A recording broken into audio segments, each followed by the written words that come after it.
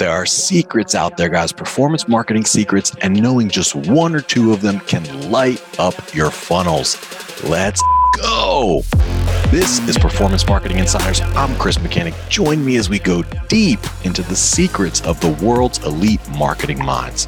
Performance Marketing Insiders is sponsored by Web Mechanics, the AI-driven performance agency that makes you smarter.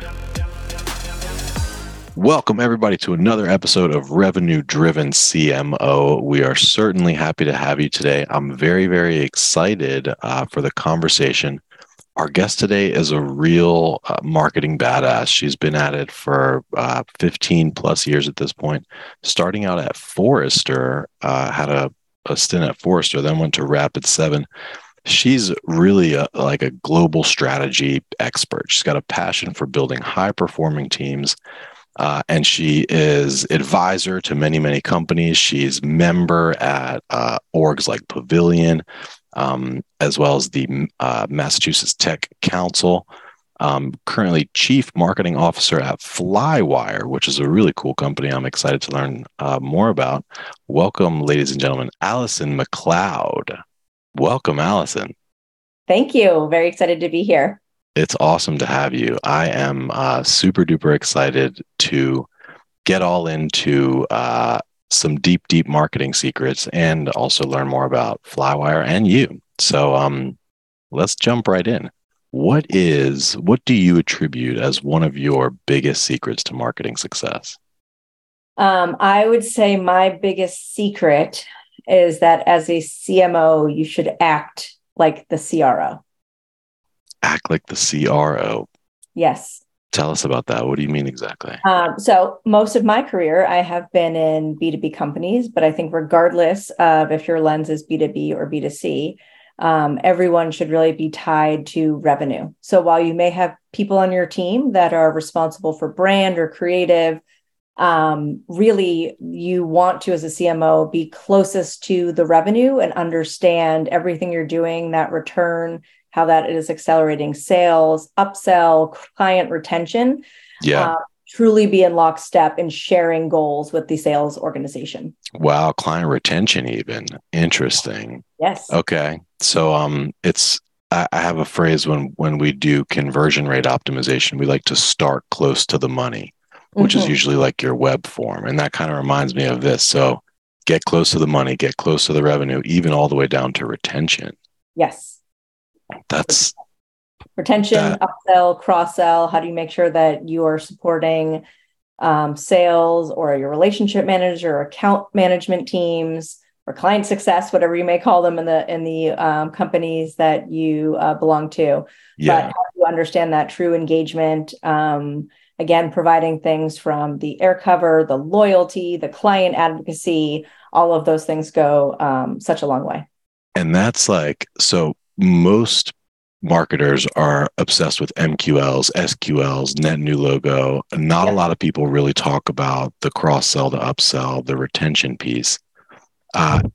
It's obvious. Everybody knows it's like much, much easier to get more revenue from somebody that's already paying you. So it makes a lot of sense to apply pressure there.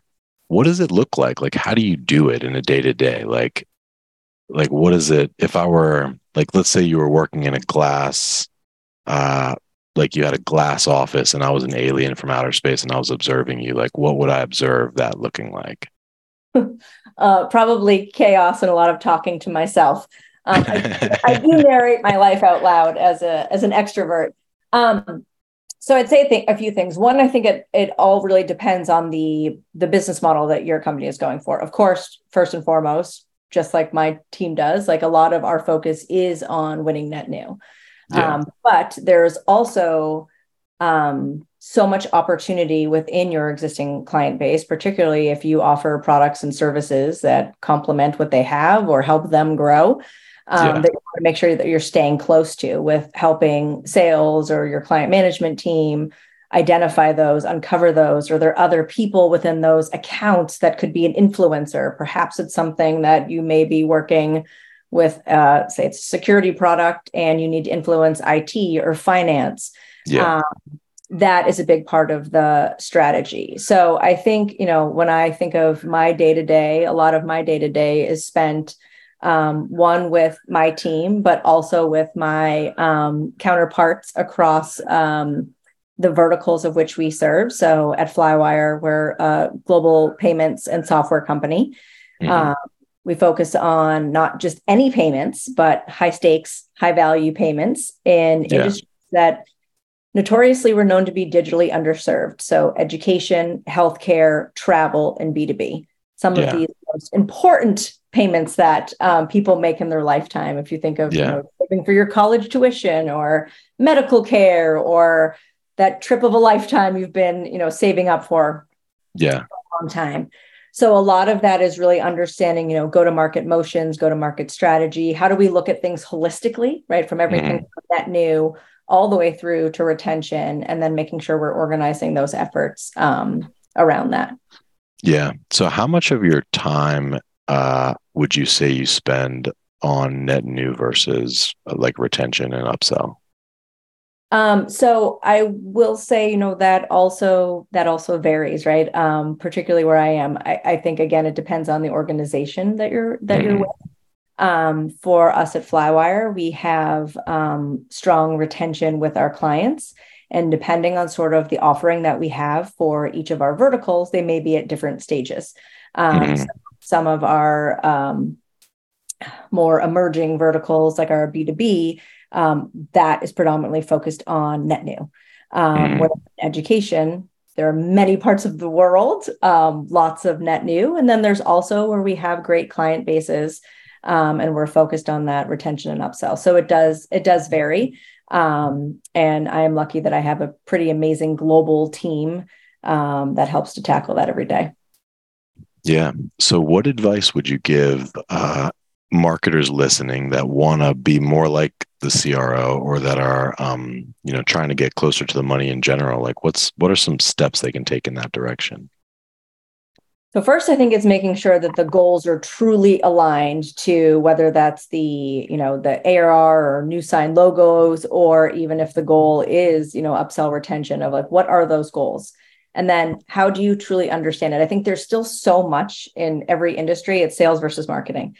It is often like, I guess in a way I laugh, but it also makes me a little bit sad that like I've been in marketing for a long time now, and the same problems still exist as they did more than a decade ago. It's still marketing only cares about top of the funnel and their leads suck. And sales doesn't follow up with our leads.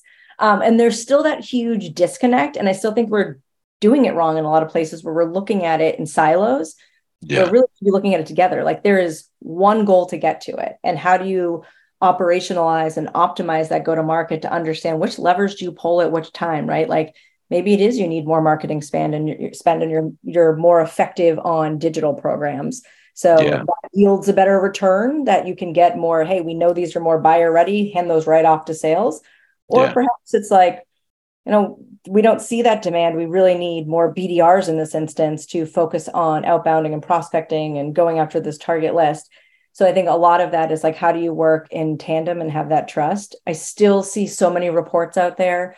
I think there's a lot that marketing and the marketing team should know, right? Like, of course, we should know, how do you look at that sort of like end to end, or that whole cycle of the customer? So you should know, like, what does that top of funnel awareness look like?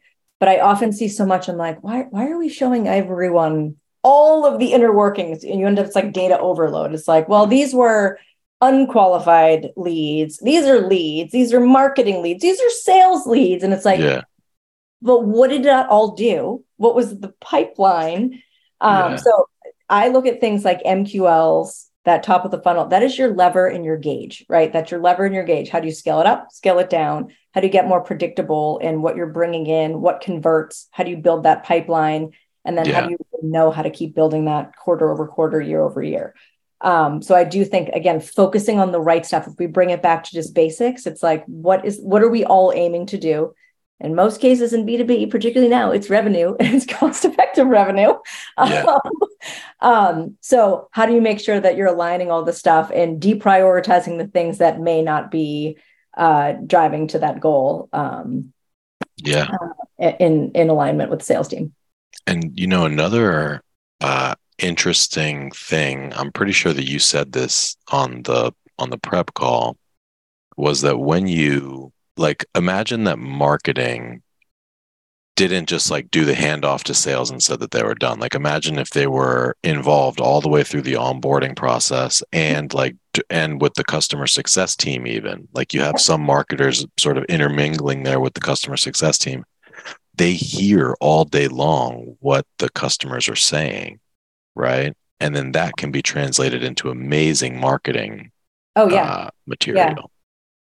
Agree. I also think, for marketers, marketing leaders, like asked to sit in on sales calls, asked to go to sales meetings, asked to speak to clients, like get the real feedback because it's easy. Like it's easy to sit there and listen to the feedback you hear from whether that's your sales team or others or what you read or, what you believe or, hey, we like this. We think this resonates. It's super catchy, but you need to hear it from the client, right? Because you need to understand if you're spending your time creating pitch decks for materials or the one pager that everyone asked for. I still don't know why one pagers. I need to have like a little sticker chart for every time I hear the word one pager of being an effective tool. But really understanding like from the client themselves, what's the pain? Because your go-to-market and your marketing and your messaging and your programs are only going to be that more effective if you understand it from the lens of the clients that you're serving. Yeah. No, that's brilliant. I love that. So I'm curious. I know many marketers have a superpower, and I think staying close to the revenue is a superpower, Yeah. by the way. Um, but I'm just wondering, like, do you have any other what you consider to be marketing superpowers, like things that you might have picked up at Forrester or just like things that you're exceptionally or you feel like you're exceptionally good at doing that have been useful for you? Um, so I think one thing which is incredibly important, particularly in a leadership role, is I understand like my strengths and where I lean and where I have that expertise. I sort of grew up in the world of demand gen, and that is my background. Something that I'm proud of, but I'm more proud to say like I've hired a lot of people that are way better than I ever was. Mm-hmm. And I think a big philosophy I have is like hire people smarter than you, better than you, because that really does help propel you, one, in your leadership, but also making sure that you get, great talent that is driving it forward. Like I should not be the smartest person in the room. I should Yeah. not have all the answers. Like I haven't, I've been in the CMO seat for a while now, but like if I'm giving all the advice on, SEO strategy and conversion rate optimization on the site, then like we are doing it wrong.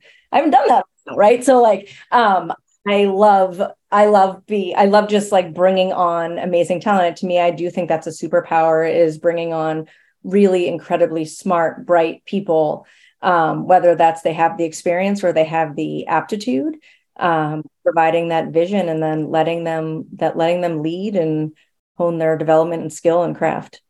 Cool. Let's talk about that a little bit because I think that that's a topic certainly for every marketing leader. Yep. And then we'll talk about Flywire a bit after that. But about your like what are some of your best kept recruiting secrets, if I may? Like how do Hmm. you do that? How do you attract that talent? How do you attract them? And then once you're, interviewing them, how do you make them how do you, position it, say, so that it's appealing for them? I think, I've been fortunate to be at organizations in my career where I feel like I've been in building and scaling phases. So I find that so exciting and thrilling. And like that does change stage to stage, right? When I think of my career at Rapid7, that was I think I joined when it was around 100, 150 employees and grew with Rapid7 through IPO, really successful public company. And I'm on that same journey now with Flywire. So I think what I get excited about and sort of showing the opportunity for people, it's not coming in to just do the same thing. Like I want people to come in and like challenge the way we do things. I want them to come in and also feel like, hey, these processes may be messy, but I love to find when people see it as like a really great opportunity, like, oh, I can't wait to solve this. I can't wait to tackle it, rather than like, oh, I don't want to do that. That seems like a lot, right? You want to find the people who get excited to change things. So I try to position that of like, one, showing people opportunity and growth. And, two, making sure that like they see the excitement and the path ahead and like what they can actually be involved in and own. Yeah. And do you involve, are you like, would you say you're heavily involved in the recruiting process, or are you basically like interviewing probably like the top or the most senior hires? I think it depends on the role. Like I meet everyone on my team. I also help lots of my peers interviewing flymates they may be hiring to their team. I also spend a ton of time just even outside of Flywire, whether that's mentoring or talking to people. I never say no to someone who just wants to like have a chat. I feel like I was so fortunate early in my career to have like amazing mentors or people, particularly lots of amazing, strong women in leadership roles that took the time to mentor me or give me the time of day or listen to me and, give advice on career path. And that's something that I aim to do. So I do, I like to get involved in the interview process. And really what I always look for is, I usually assume that if it's for someone on one of my leaders' teams, that they've really assessed that the skills, right? The skills where they need. I always look for, culture add. I look for aptitude. I look for attitude. And I think a few things of like the ability to demonstrate like high sense of urgency. That doesn't mean urgently act at everything. And I expect anyone to be working 24 hours, but I think to the right things, the right priorities, and meaning like, hey, if I have all these things, I see that this one is going to have the biggest impact. I'm going to focus my time, attention, and urgency here. I think just extreme ownership, right? Owning their work, being proud of that, and a team player. Like we are very big on collaboration. We're a global company. I have a global team. We span from, Palo Alto all the way to Shanghai, Australia. So we spin the globe, which is great. Makes it difficult to find a time for everyone to get together. I'll bet. Yeah. It's, that collaboration piece is incredibly important. Yeah. 100%. Do you guys use any, sorry, this is like a micro question, but do you use any like personality profiler or any type of like IQ or EQ test? Yeah. Sort of As a company, we use a tool called CME. So yes, just the letter C and then ME. So we use that when we onboard every flymate as part of their flying start. You can tell we love our name, by the way. Oh, I love that. Flymate. That's cool. But as part of their onboarding, they do a CME profile. I happen to love these. Like I feel like any of these personality tests I take. So it gives you sort of the lean of the colors. I am if anyone knows CME, I'm a yellow green, which means like sort of my when you think of the yellow, it's highly social, likes to involve a lot of people in projects and learning, likes to bounce feedback and ideas off of people. I don't mind interruptions. I pretend that I like a ton of structure, but I also feel like my day ends up being very chaotic. I told you I narrate my life out loud. And then I think the green is that's like the empathy, the sort of the how you show up in the workplace. But that has been an incredibly powerful tool because when you go through it with people, like there are some people on my team, I love small talk. Not everyone loves small talk. A lot of people don't want to start the conversation one-on-one talking about themselves. So there are people I have to remember of like, right, get to the point. But it does help you. I mean, I think everything in business, no matter what you do, how skilled you are, it all comes down to communications, trust, and relationships. Because if you aren't communicating, if you're not collaborating, it all falls apart. And I think oftentimes, we go at things and we're like, oh, we're doing so great here. Doing so great here. But if you're not communicating that to the right stakeholders, the right information, it does really fall apart. Or communicating it poorly, even. Yes. Because like that's something we talk about a lot is like framing, like kind of framing the situation. Yeah. So the example we always use is with design or creative. Like you could be like, hey, client, here's the ad. And like they may or may not like it. Right. Yes. But if you frame it like, hey, client, the ad's ready. Like, here's why we did what we did. Like, here's the Yes. thinking. Number one, Yes. number two, number three. Like, Yeah. it's a lot more likely to get, Yeah. you know, I even looked say upon that favorably. with working with sales teams, right? And I think this is another thing. You see it at lots of companies. People have a lot of great ideas, and everyone's a marketer. Yeah. Everyone has an opinion on marketing. So you often get a lot of great ideas, or like, hey, we need to do this. And I think oftentimes that can frustrate a marketing team of like, oh, we're being asked to do all these things. Yeah. So yes, part of that is the how do you prioritize? And then the other is also how do you make sure that for that piece of it is like, how do you play to their motivations? For sales, they want to win. So you may have a better strategy, but the way to go about it is to say like, your idea is terrible. We're going to do it this way. It's the you know what? I actually think that if we tried this has a better return. I think this has the ability to drive more pipeline. Like, who wouldn't want that? Yeah. But I think often that just comes down to the communication and working together. And again, why you see people showing things and data reports or whatnot that some people like, it's the wrong stuff to show. Yeah. It all goes back to like the what are you prioritizing? What are the goals? Yeah. Yeah. It's like, what do they say? Sales is life and life is sales. Like all the way down to what you're doing for dinner tonight. It's Yep. like, I really want Mexican, but I'm gonna pretend I don't, kind of. you know. Yep. Cool. Well, time's getting away from us. You're really fun to talk to. I could probably talk to you all day. Thank But you. let's talk about Flywire a Yeah. little bit. And I'm curious, you've been there for some years. I Mhm. love win stories. I think the audience loves win stories. Can you tell us one of like a win story or something that you're proud of?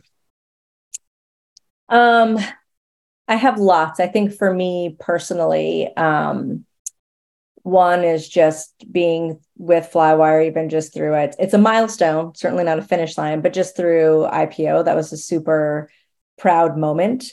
Yeah. To be part of that whole process, be part of the deal team, working on the whole thing, and also our story. I mean, I think there are lots of great companies in the world, but I think what we do is unique, right? Like there's lots of payments company, but how we solve it and how we tackle it, everything from building software that's not just like, hey, one size fits all, figure it out.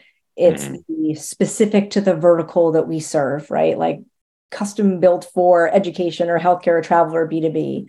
Oh, wow. It's across our global payments platform. Think of that of kind of like the sending and receiving of money. And then we also, all of that of our global payment network, which was, built by Flywire. So our network, our Rails, we own that. And that's in partnership with some of the greatest banks in the world, Hmm. local entities, alternative payment methods. I also think what makes it unique is I talked about the verticals, but also the specialty in that, right? Oftentimes in our verticals, some of our sales team, our implementation team, our product team come from the verticals we serve. So they understand the pain. Hmm. We are geographically distributed all over the world. Yeah. I have a team in China. I have FlyMates in Singapore, Australia, the UK, all over North America. And that makes it truly special when you see people coming at it of all different backgrounds and nationalities and just diversity and differences and working together on common problems. Yeah. That's really It's pretty interesting. special.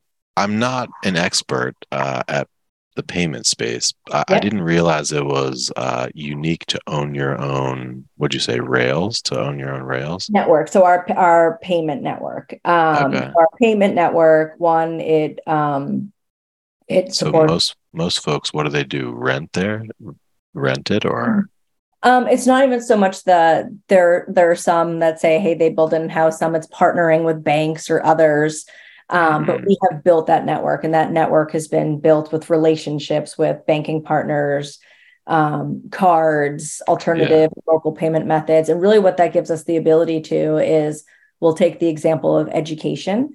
If you are a student, say, studying from China and you're studying in the UK, you go to make your education payment.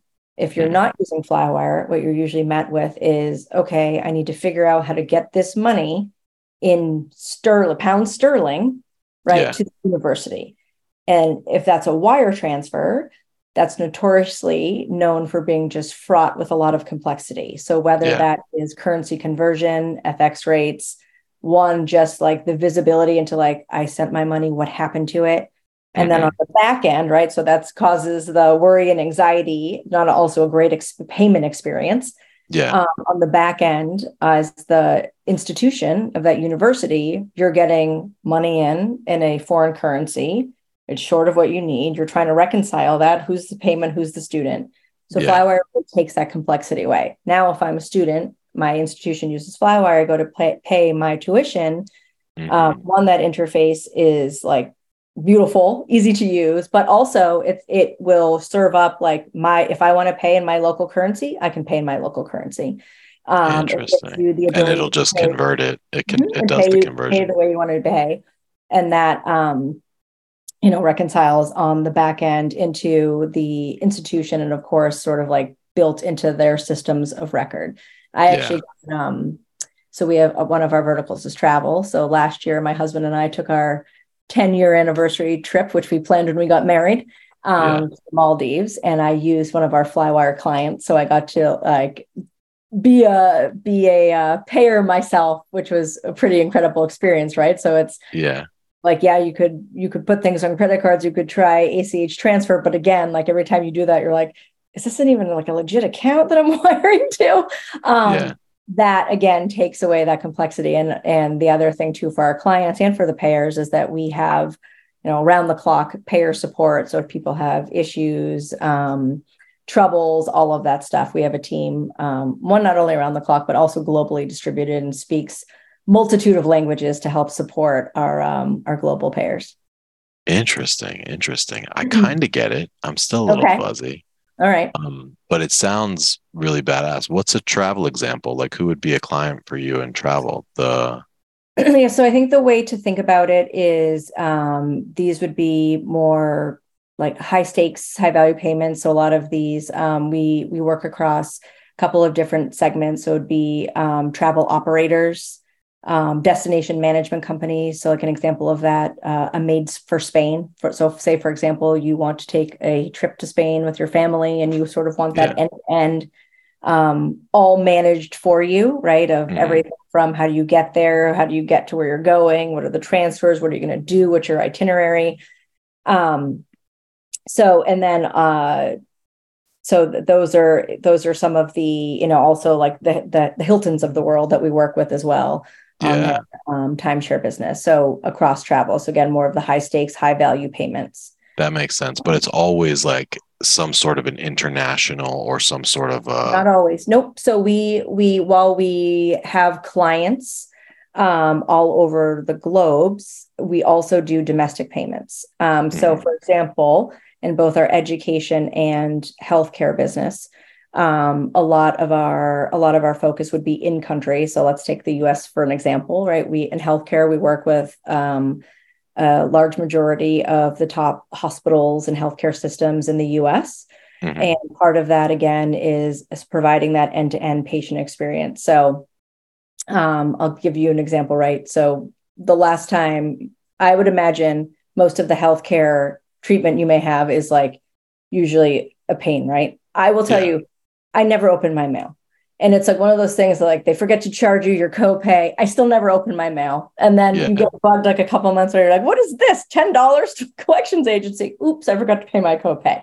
So part of what the software does, one is to understand how do you, based on sort of the hospital's guidelines, but how do you really integrate that to provide a better patient experience, but also affordability. So some things that our software does is like you and I might have the exact same procedure, right? Say we have a knee surgery. even though that the balance may be owed is $1,000, our software would understand based off of a lot of our machine learning, AI, the behavior in that healthcare system and others, that you may be able to pay that payment upfront, right? So that offer to you would be to pay it in full. For me, I would say, well, she's been, based on this history, a payment plan would be better. So it could offer up a, say, 6-month payment plan for me to pay that in installments. One, not only does that help drive more affordability for the patient, but also that helps the healthcare provider collect more of the balance due, which would have otherwise gone off to collections or bad debt.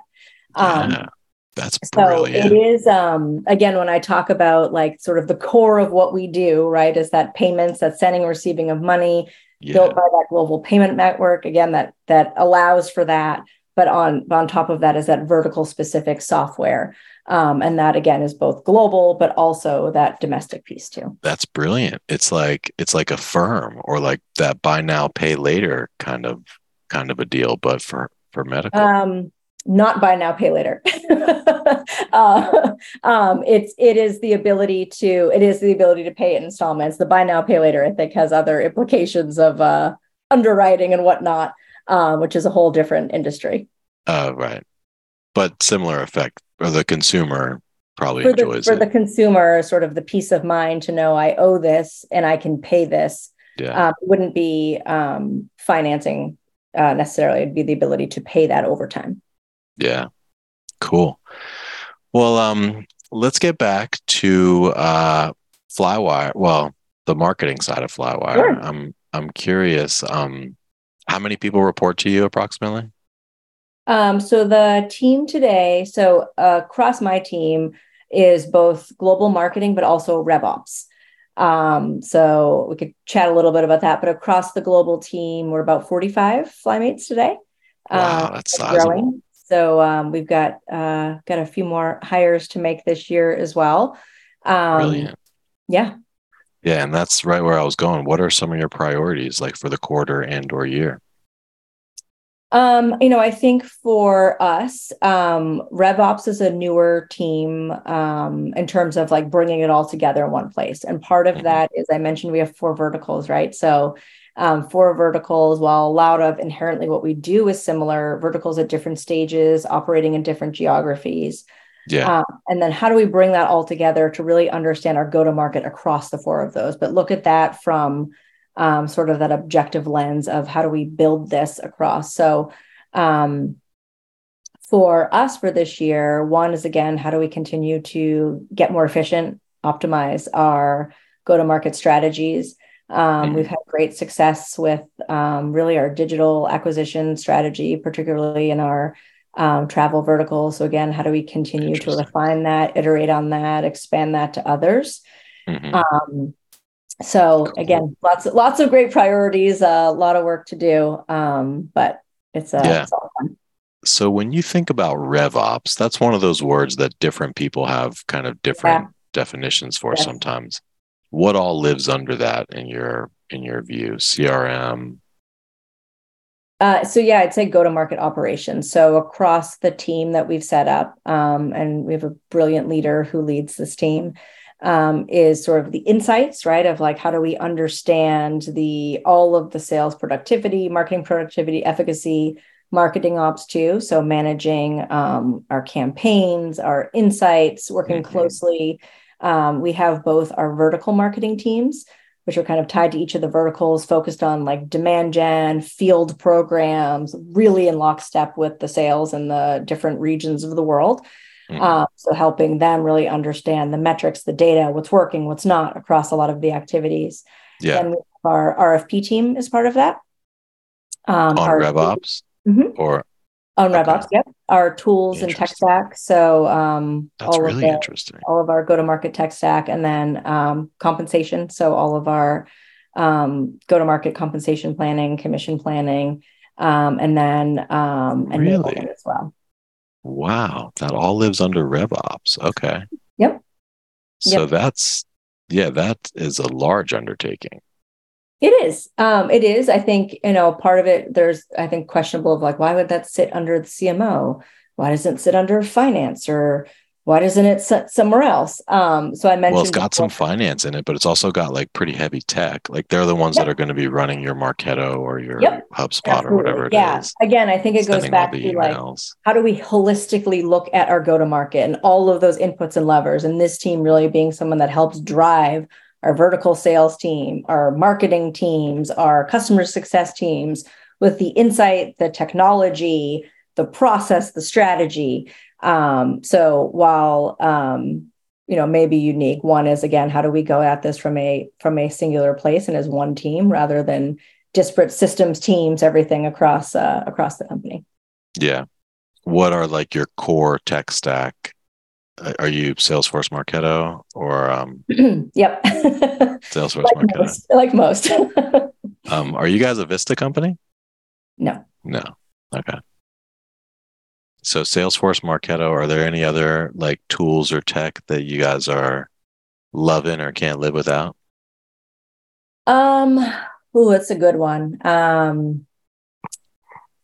We are we do a lot with our digital program. So I feel like the digital team could probably share more on that. But Yeah. some others have been, really great tools for the team. Hmm. But yeah, sort of as we continue to grow and look at what we're using and how we optimize that and all of that, those are the big ones. Yeah. So what are you guys, what are your biggest challenges, like either within those priorities or outside of them? Like what are you struggling with? I think a lot of times it's prioritization, right? Yeah. And that always I think a lot of times people overlook that, but it's the how do you stay so focused? When you set the year, you set your goals, right? You're saying, here are objectives, here are goals, here's what we're going after. It's very Yeah. easy. The squirrels, right? The squirrels pop in and there's more like, oh my gosh, I need this. And oh my gosh, I need that. I also think,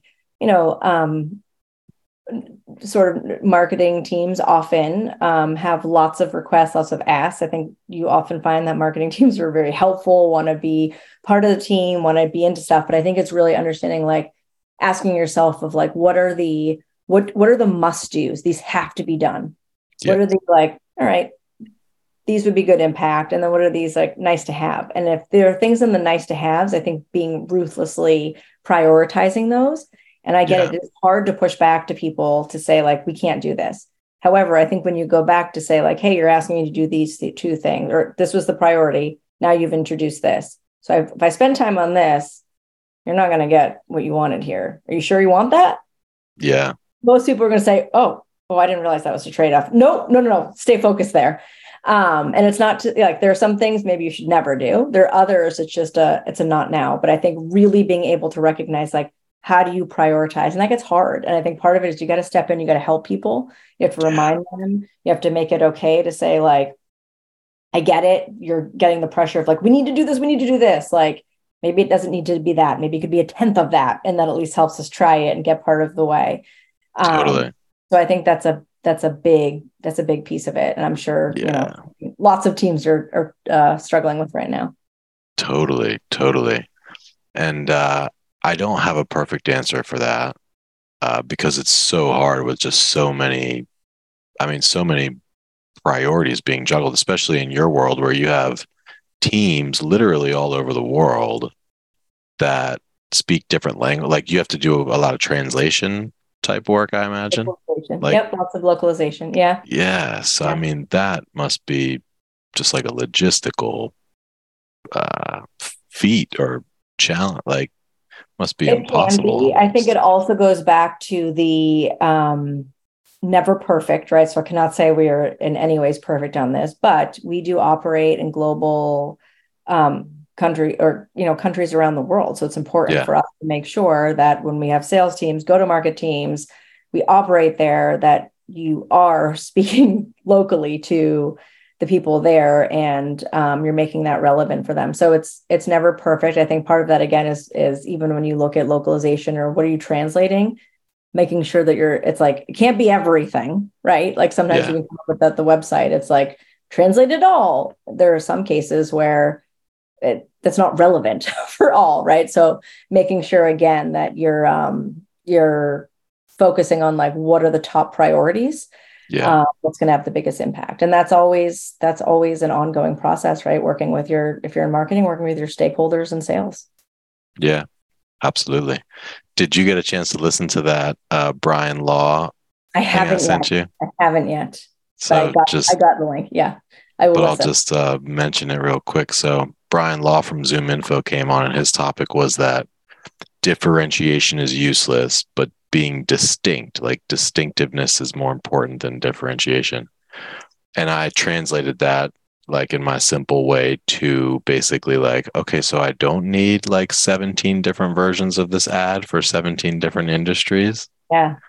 Um, which I'm yet to test that or to see, but it makes sense. Like if you come up with a compelling message and you like really hammer it home, it's like what Geico does, like Geico's not, they're not saying, hey, we have the best insurance. They just like come, with a similar message. Yeah. You But sort as of I was get thinking a about, little lizard, right? yeah, Talk about how you can save 15%. yeah, right. And they like took over the car insurance market Yes. Yeah. with that. Yeah. So there might be something to it. So if you find yourself doing tons and tons of personalization, like by vertical, say, you might want to try not doing it for a campaign or two and just coming up with that one and seeing if it works. Yeah. It could make things much easier, or it could maybe not work. We don't know. Yep. Cool, Allison. Well, this was awesome. You are a real badass. I am very impressed by what you guys are doing over at Flywire. I can tell the culture is there too, like with the fly mates and the different cool sayings that you have. Do you want to do the lightning round? Oh, I don't know what that is, but sure, let's do it. Lightning round. All right. So I'm going to ask you 3 questions. Question number 1.